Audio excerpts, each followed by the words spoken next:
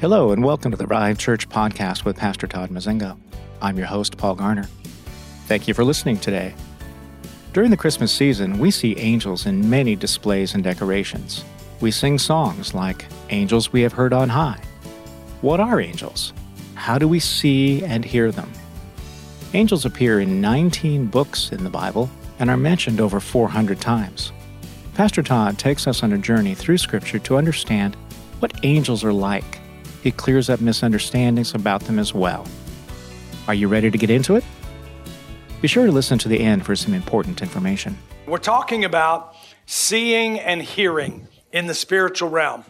We've talked everything from discernment. Last week we talked about the demonic. This week I want to talk about angels and the angelic, seeing and hearing. And there's no way I can cover everything about angels in the time that we have this morning. But what I want to do is kind of skip across the top of the water and let you kind of put your toes in and get them wet and kind of learn a little bit. Angels are mentioned in 19 books of the Bible and mentioned over 300 times in Scripture. I want to disappoint some of you greatly by letting you know that angels are not naked babies with bows and arrows. They're not. I'm sorry. It's not true. It's not in there. Nor are they our deceased relatives. We don't become angels after we leave this life. What we do know about angels is they don't marry, that we hear that in Luke 20:36. We know that they don't know when the return of Christ is. We're told that in Matthew 24. Angels are, though, created beings. We learn that in Psalms 148, 2-5, and Colossians 1:16. We also understand that they possess emotions. In Luke 15:10, they rejoice. In Luke 2:13 and 14, they praise. We understand that they have a will. In Revelation 5:11 and 12, they told John not to bow down before them. We do not worship angels. We also know that they're a higher form of being than we are. In Psalms 8:5 and Hebrews 2:7, it says that we were made a little lower than the angels. We know there are types of angels in Scripture. One is known as an archangel, one of the seraphim and the cherubim. And there's a phrase that's used in the Old Testament that if you're not familiar with it, you may be missing out, where it says the angel of the Lord. Typically in the Old Testament, that's Jesus. He's called the angel of the Lord. It would be a Christophany in Scripture. We could see what was Jesus doing between the time of creation and coming to this earth. The angel of the Lord in the Old Testament is him. We understand that there are seraphim, which means burning ones, and they surround the glory and the holiness of God. They're described in Isaiah 6:1-7. They're the ones that carried the burning coal and put it on Isaiah's lips. They have 6 wings, 2 they fly with, 2 that cover their face and 2 that cover their feet. There are cherubim called out in Scripture, a guardian angel of sort, an angel who guards. In Genesis 3:24, a cherubim angel was put in front of the tree of life to guard it from Adam and Eve coming and eating from the everlasting tree in their fallen state. We see in Revelation 4:5 and 6, some described as living creatures. In Daniel 10, they're described as princes, and we'll talk about that in just a minute. There's also 3 angels that seem to have a higher ranking or higher role. The first one being Michael. Michael, the name means who is like God, is called out as an archangel and a warrior angel. In Jude 1:9, Michael is disputing with the devil. In Revelation, he's going to war. There's an angel named Gabriel. Gabriel means man of God, but Gabriel tends to be a messenger. Gabriel came and gave a word to Mary, came and gave a word to Zacharias, came and gave a word to Joseph. Then there was an angel named Lucifer. In the Hebrew, Hillel, the worshiper in heaven who wanted to be like God and therefore was cast down from heaven to this earth and took 1/3 of the angels with him. Now, the good news is that since he took 1/3, that means 2/3 stayed with God. That means the demons are outnumbered 2-1 by the angels. That's a good thing. And you may ask the question, when Lucifer fell and those angels left, why didn't God just destroy them and not let them be? Because they are created beings, created by God. In Colossians 1:16, it says, all things were created by God. And how did he create? He spoke. He breathed out the existence. He breathed into you and I the breath of life, his very spirit. And in Psalms 33:6, it says, by the word of the Lord, the heavens were made, and by the breath of his mouth, all of their hosts. So everything that lives and moves and breathes inside of it was created by God. Now, the unique thing about that is, if it was breathed or spoken of by God, it is eternal. Because it comes from an eternal God. When he speaks it out, it is eternal. Therefore, Satan and the demons are eternal beings, just like you and I are eternal beings, because God breathed his breath and spoke us into existence. Now, the good news is, if you look at Revelation 20:10, it says, the devil who deceived them was thrown into the lake of fire and brimstone, where the beast and the false prophets are also, and they will be tormented day and night forever and ever. In other words, even though they are eternal beings, they are eternally now separated from God. Will not be where you and I are for eternity. We are eternal beings. So then the next question might be, how many angels are there? Are there a bunch of them? In Revelation 5:11, then I looked and I heard the voice of many angels around the throne and the living creatures and elders, and the number of them was myriads and myriads and thousands of thousands. A myriad in the Greek, morios, is innumerable, or sometimes can represent 10,000. So he could have been saying 10,000s of 10,000s when he said myriad. Quickly, do the math. What's 10,000 times 10,000? 100 million. That's a bunch. That's a bunch, or perhaps it means that they're uncountable. Do you have an angel? Do you personally have an angel? Psalm 91. He who dwells in the shelter of the Most High will abide in the shadow of the Almighty. What are we talking about? The believer. The believer dwells in the shelter of the Most High, in the shadow of the Almighty. You go down to verse 11 of 91. It says, for God will give his angels charge concerning you to guard you in all your ways, and they will bear you up in their hands, that you do not strike your foot against a stone. Now let me clarify what that just said. It said, if you dwell in the shelter of the Most High. In our terms today, if you are a believer, if you have accepted what Christ has done for you and come into the kingdom of God, you dwell in the shelter of the Most High, and God gives the angels charges concerning you. That's a good thing.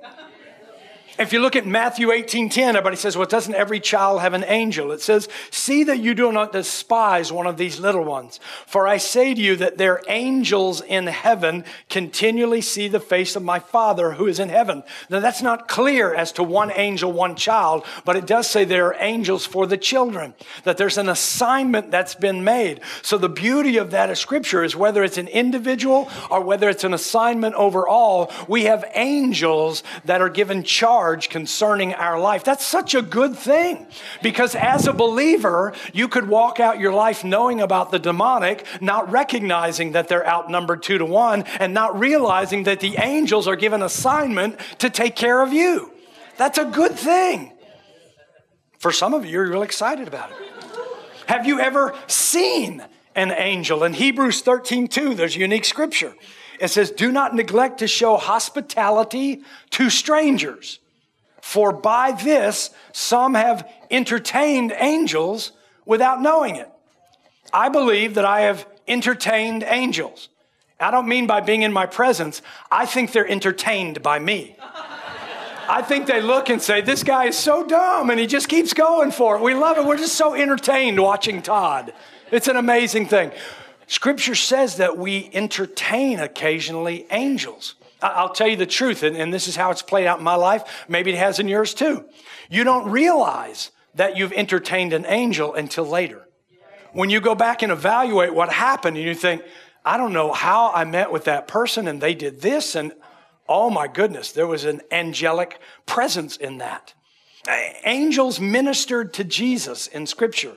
In Mark 1:13, we know the scene. He's in the wilderness. He's been there 40 days and 40 nights. Satan is tempting him. In Mark 1:13, it says, and he was in the wilderness 40 days being tempted by Satan. And he was with the wild beast. Now, some people will sit back and say, well, of course, he's in the desert. There's going to be lions and tigers and bears out there. That's not what the wild beasts are. If you go look in Scripture, what he's talking about is the demonic. The demons are there with Satan. So you have Satan and the demons who are working on Jesus. What are they doing? They are trying to get Jesus to submit to Satan.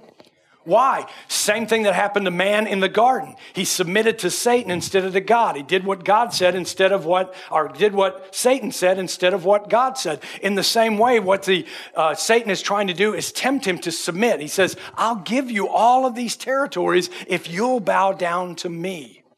But it doesn't happen. And it says in 113, the angels were ministering to Jesus.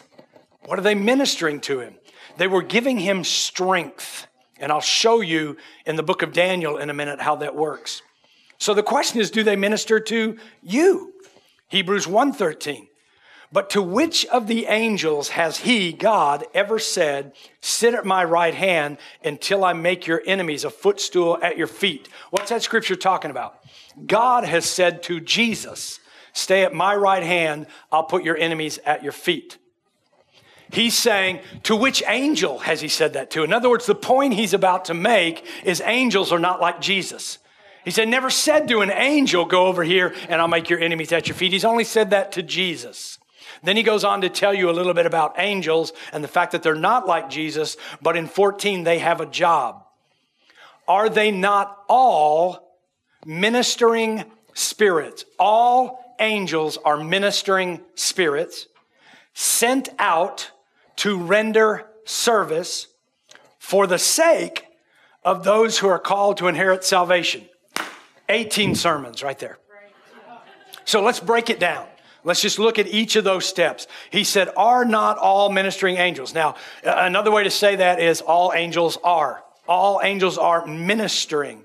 Liturgikos in the Greek. It means employed in ministry, employed to minister. They are employed by God to minister to you. They protect you. They bring you messages. They help you. They strengthen you. It says, are not all ministering spirits? They are spirits. They are in the spiritual realm. They're operating in the spiritual realm. But in a minute, I'll show you they can affect the physical realm. It says they are sent out. They're not roaming to and fro as they want. God sends them out with a particular mission. And that mission is to render service. Diakonia.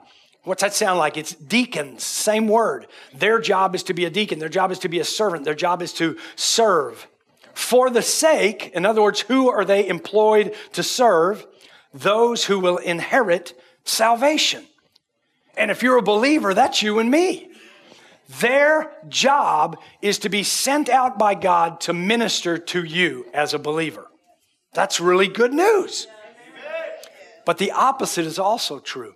They are not employed to minister to those who will not inherit salvation. It's going to mean something in a minute. So here's what I want to do. That's a lot of data and fact about angels.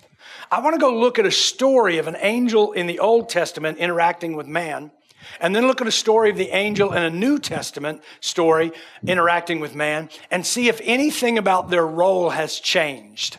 In other words, is there anything different about them for us today than it was in the time of Moses and Abraham? And so let's go back. The first one I'm going to use is the story of Daniel.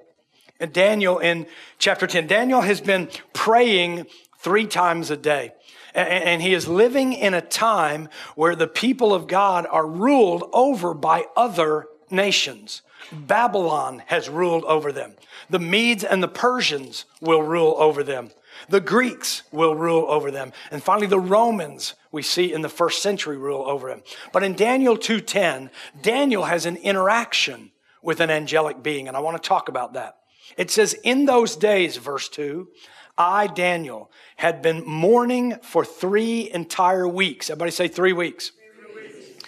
I did not eat any tasty food, nor did meat or wine enter my mouth. He is praying and he is abstaining from certain benefits, if you will, certain foods that are considered lavish.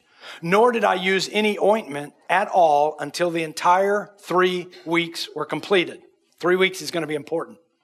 On the 24th day of the first month, while I was in the bank of the river, that is the Tigris, I lifted my eyes and looked, and behold, there was a certain man dressed in linen, whose waist was girded with a belt of pure gold of Uphaz.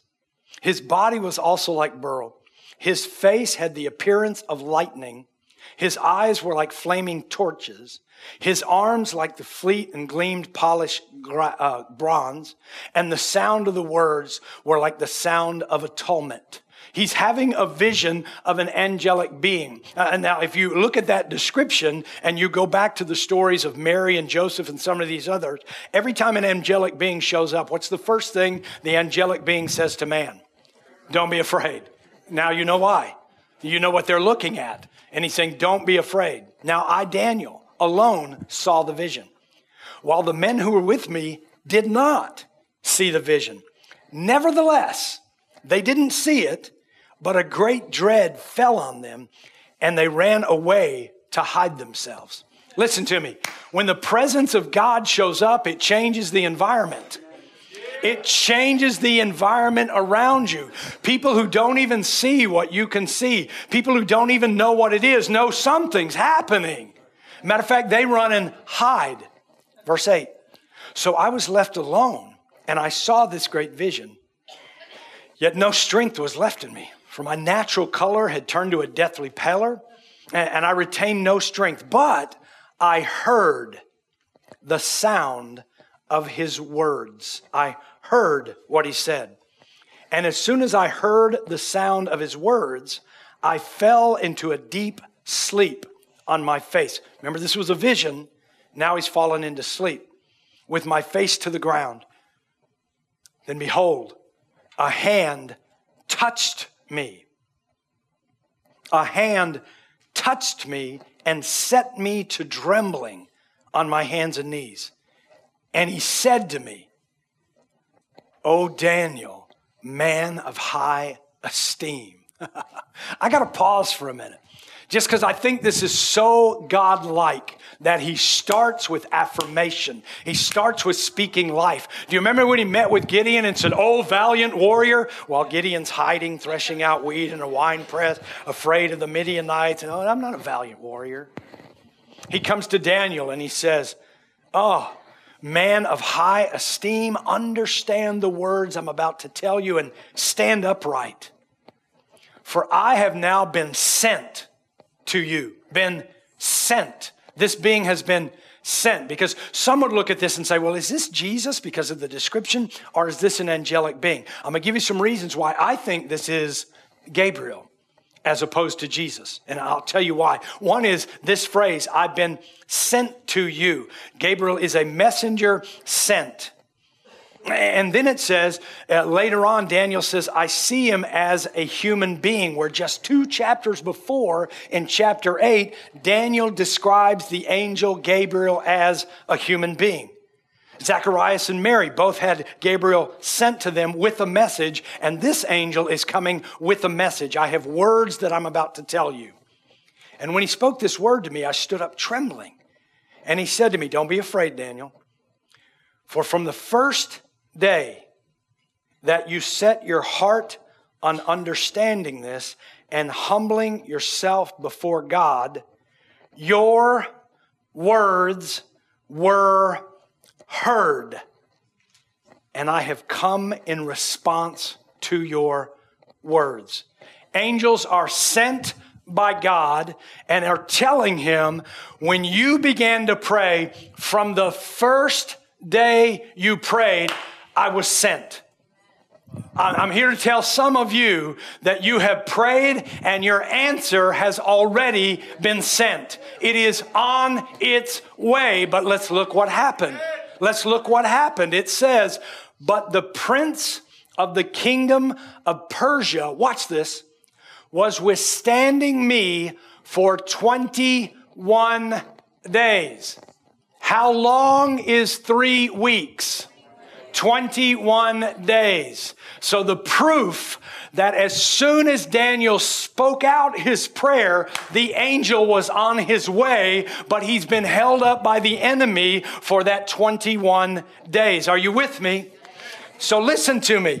You may be wondering, where is my answer, God? And God is saying, it is on the way, but the enemy's kind of slowing it down right now. But don't worry, it's been sent. That's for somebody today, I'm telling you.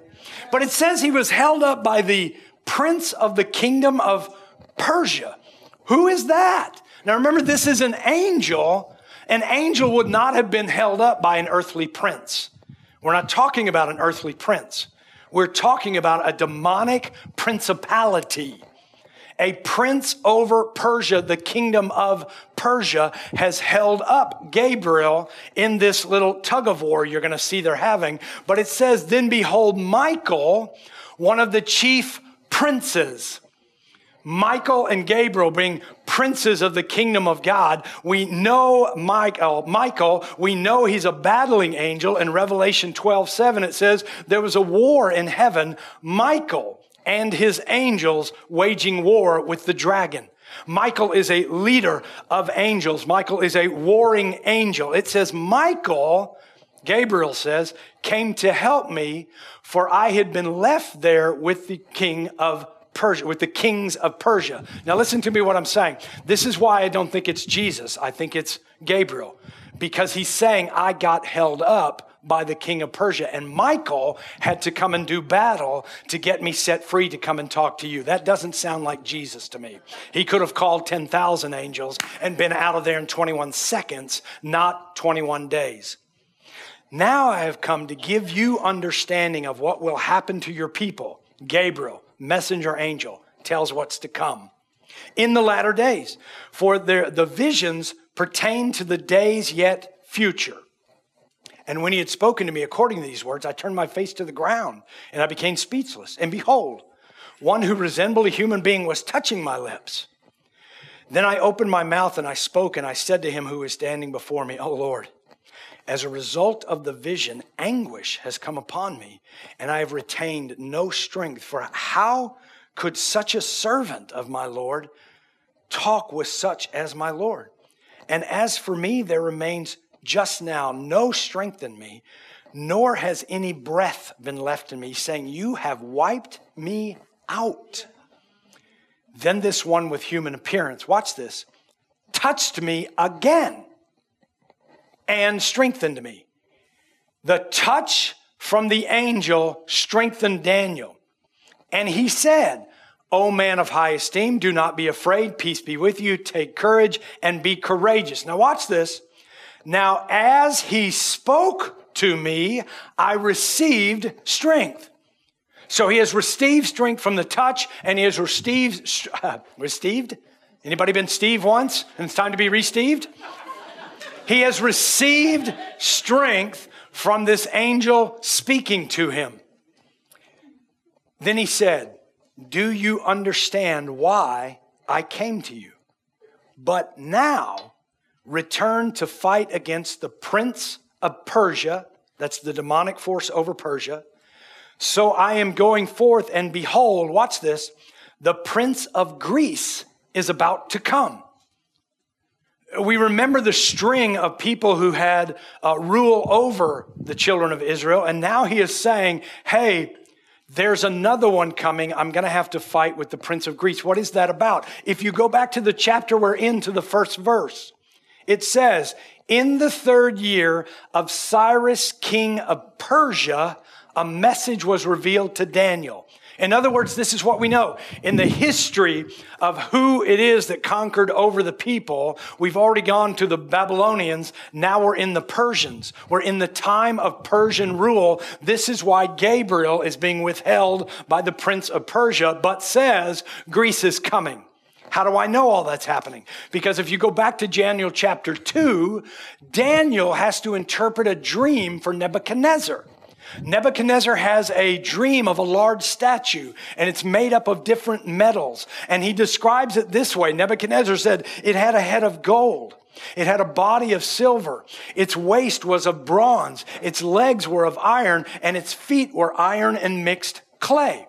So Daniel interprets that dream.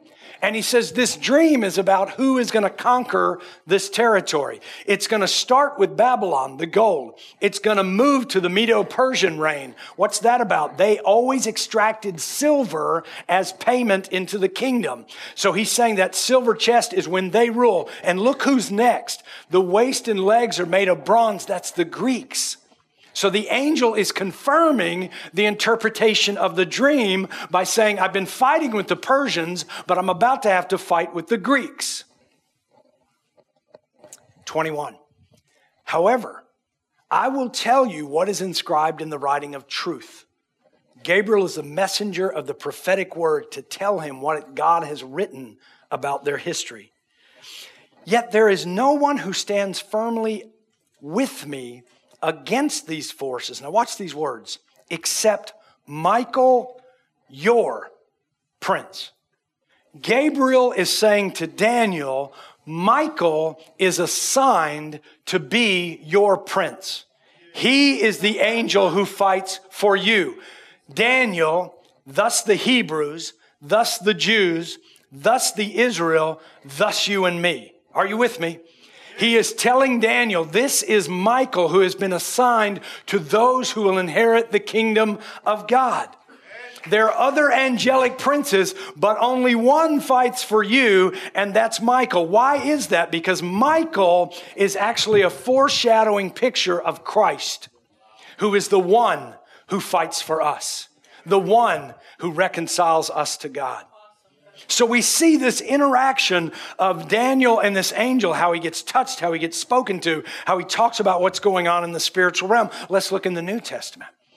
Let's see if anything changes about how angels interact with people. I'm going to take a story out of Acts chapter 12. In this story, Peter is in jail. Peter's good at getting put in jail. And in Acts 12:6, it says, on the very night when Herod was about to bring him forward, when the ruler was about to bring Peter forward to question him, Peter was sleeping between two soldiers. He was bound with chains, and guards in front of the door were watching over the prison. I don't know what just happened, but he just set up how secure Peter is. He's sleeping between guards, he's bound in chains, and there's guards outside the door. And behold, an angel of the Lord suddenly appeared, and a light shone in the cell. And he struck Peter's side. The angel poked him and woke him up, saying, get up quickly. And his chains fell off his hands. And the angel said to him, gird yourself and put on your sandals. Watch this. And he did so. Why is that important? Because he can hear what the angel is saying. Get up, gird yourself, put on your sandals. And he did. And he said to him, wrap your cloak around you and follow me. And he went out and he continued to follow. And he didn't know that what was being done by the angel if it was real. But he thought he was seeing a vision. And when he had passed the first and the second guard, they came to the iron gate that leads into the city, which opened for them by itself. And they went out and went along one street, and immediately the angel departed from him.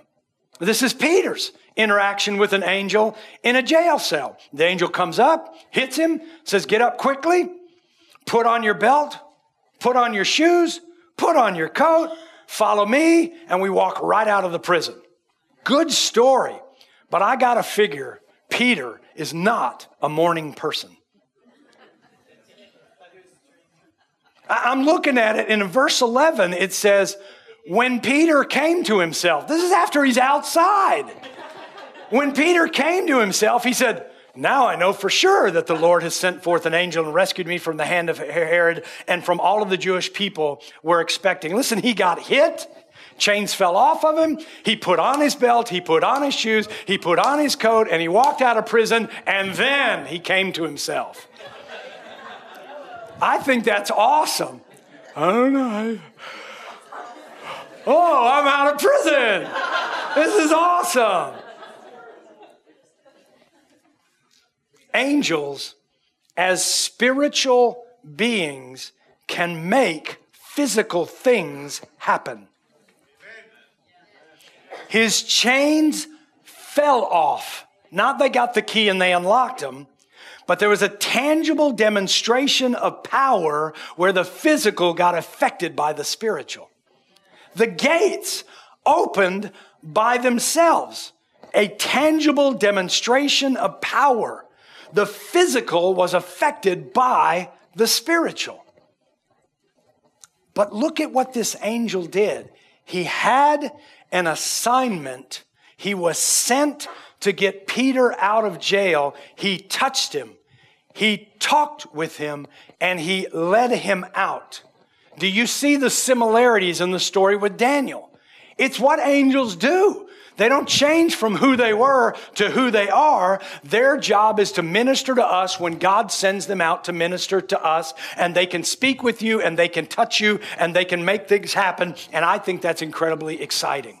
I think it's exciting for you to know that God is sending people in the spiritual realm to take care of the problems you have, and they have the power to touch you, to speak with you, and to physically change things about you. They have the ability to grab that tumor and pull it out. They have the opportunity to open the doors for you. They have the opportunity to guide you to where you need to be, to get you from bondage to freedom. Angels can do that on assignment. If I look in Scripture, here are some of the things that angels did for the people of God. Angels led Abraham's servant to find a wife for Isaac. Some of you men are rejoicing. Okay, go find me a wife, angel. Keep clapping. An angel brought food to Elijah when he fed from Jezebel. Angels shut the mouths of the lions in the den. An angel told Mary she would bear the Son of God. Told Joseph, go ahead and marry her. An angel warned Mary and Joseph to flee to Egypt after the birth of Jesus. An angel told Zechariah he would have a son named John. When Jesus was born, a host of angels sang. Angels rolled away the physical stone of Jesus' tomb and told the woman that he was no longer here, that he had been resurrected. Angels stirred the water at the pool of the Bethesda. Angel was sent to rescue Peter from jail. An angel told Cornelius to call for Peter to come to his house. An angel told Paul, no one's going to die in this shipwreck. Angels celebrate when someone comes to know Christ as Savior. And the book of Revelation tells us that they're going to be sent up to gather the people of God in the last day. Listen, you are going to have a direct interaction with an angel because he's going to come and get you in the last day and take you to heaven. Angels are interactive.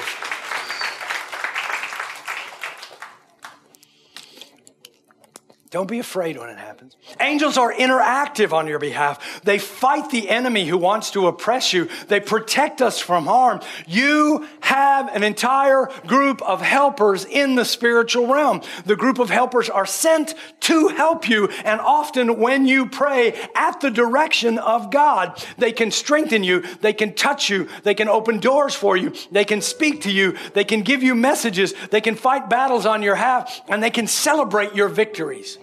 This is what you have available in the spiritual realm, 2-to-1 over the enemy. We're in a good position.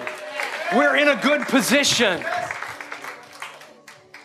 But do you remember I said that they do not fight on behalf of those who will not inherit the kingdom of God? What is that about? It's about understanding whether or not you will inherit the kingdom of God. The story goes like this. God created man, and he put him on this earth, and he said, be fruitful and multiply and enjoy everything, but don't eat from this tree. Man, who had God as a leader, God is the one who created him. God is the one who I'm following. God is the one whom I'm obeying, said, God, I don't really care what you say. Satan said, if we eat from this tree, we'll be like you, and we're listening to him. And they rejected God. They found a new leader called the Prince of this earth. And the relationship between man and God was broken. And God said, you're going to have to leave my protective garden. But I'm not going to let it stay that way. I'm going to send my son. As a man, he's going to come to this earth. And he's going to walk out a sinless life. Why is that important? Because what broke the relationship between me and God was my sin. And Scripture says all have sinned and fallen short of the glory of God. All have broken that relationship except the one, Jesus. Jesus came and walked it out sinlessly. Why is that important? Because I am due an eternal separation from God because of my sin. I'm following the prince of the power of this world.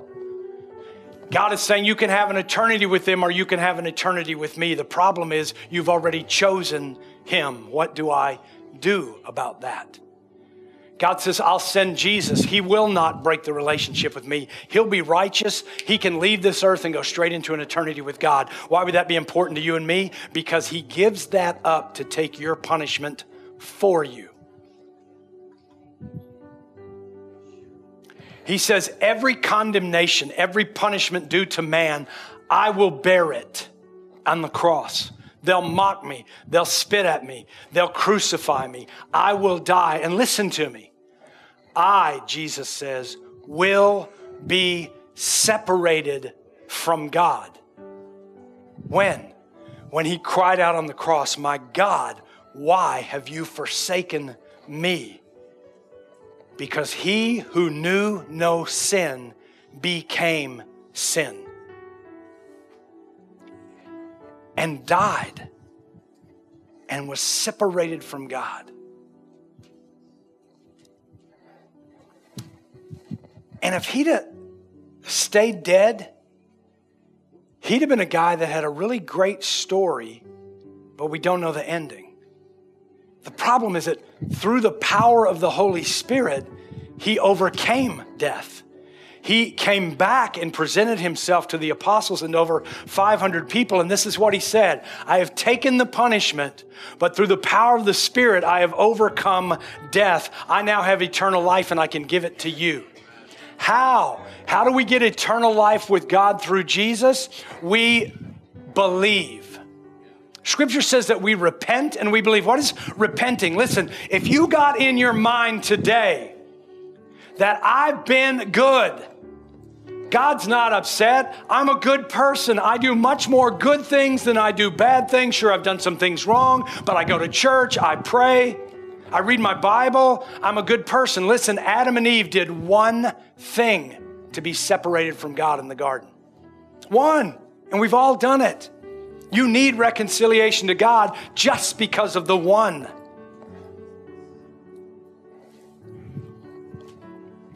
So no longer do I believe I'm good enough to make it to heaven.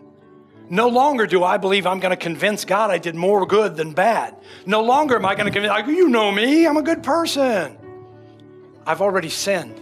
What I need is Jesus to stand between me and God. I need to be hidden in Christ. I need he who knew no sin to become sin on my behalf so that I might become right with God through him. That's what Jesus does. But it takes your belief that he did it for you. He's paid the price for all mankind. Now he's waiting to see who will accept what he did for them. Have you accepted what Jesus did for you on the cross because he did it for you? And if you're not willing to believe in that, you're willing to go to God and say, I'm going to stand on my own merits. I don't need Jesus. That's not going to go well for you.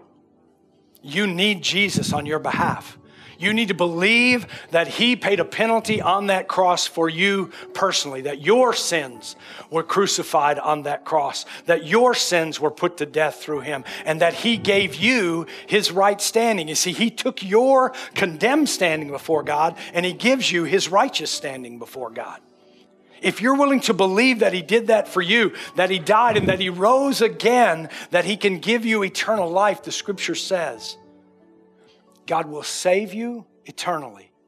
God will send his Spirit to dwell in you, and you will be in the kingdom of God and a child of God. But if you choose to go it alone, if you choose to go to heaven on your own merit, you have zero chance. Zero. And you'll spend eternity with the demons. Sounds harsh, but it's true. And people say, how could God send people to hell? How can people choose to go to hell when God's offering you heaven? I'm going to ask you to close your eyes for just a moment. I don't do this as a preacher's trick. I do it to get you alone with yourself. Ask yourself, if I'm standing before God tonight in my sleep, am I going to try to convince him that I've been good? Or am I going to have Jesus between me and him? Maybe right now, you need to pull Jesus into your life picture. Maybe before God, you need to say, all right, I get it. I have sinned. I have disobeyed you. I've disrespected you. I've done things you told me not to do. I've not done the things you've told me to. But right now, I want to accept Jesus having paid the penalty of death for me. I want to accept that he gave me his right standing before you, and he took my condemned status and paid that punishment for me. Right now, God, I'm going to believe that he rose from the dead and he has eternal life and that he can give it to me. And I'm asking you, God, to send your Spirit to dwell in me. I want to be in the kingdom of God where the angelic host outnumber the demons 2-1, where they fight on my behalf, where they come and rescue me, where they can talk to me, where they can touch me, where they can change things in my path. I want to be with you, God. Maybe right in this moment, you just say, forgive me. Save me, God. Save me from a future without you. Bring me into the kingdom of God with you. Thank you, God.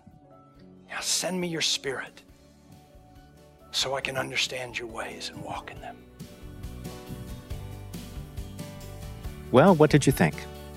Has God been speaking to you about any of these things? We would love to hear from you. You can email us at info@reviveusnow.com. What if, in our attempt to get something from Scripture, we are missing the point of that Scripture? What if in our desire to do better and walk our Christianity more closely in line with Scripture, we are missing what the Scripture is about? Pastor Todd's latest book, Flip the Script, takes a fresh look at what the Scriptures are meant to teach us about the kingdom of God, so that application comes from spiritual understanding instead of behavior modifications. This new book is available now on Amazon, Flip the Script. This podcast is brought to you by Revive Church of Stuart, Florida. You can learn more about us at our website, reviveusnow.com. If you would like to support this ministry, go to our website, reviveusnow.com/give. If you live in our area or are planning a visit to our area, we would love to have you join us. We are located at 8851 Southwest Old Kansas Avenue, Stuart, Florida. If you enjoyed this podcast, why not click to subscribe right here on the podcast site of your choice? That way you won't miss any of Pastor Todd's and Revive Church's future podcasts. Thank you for joining us.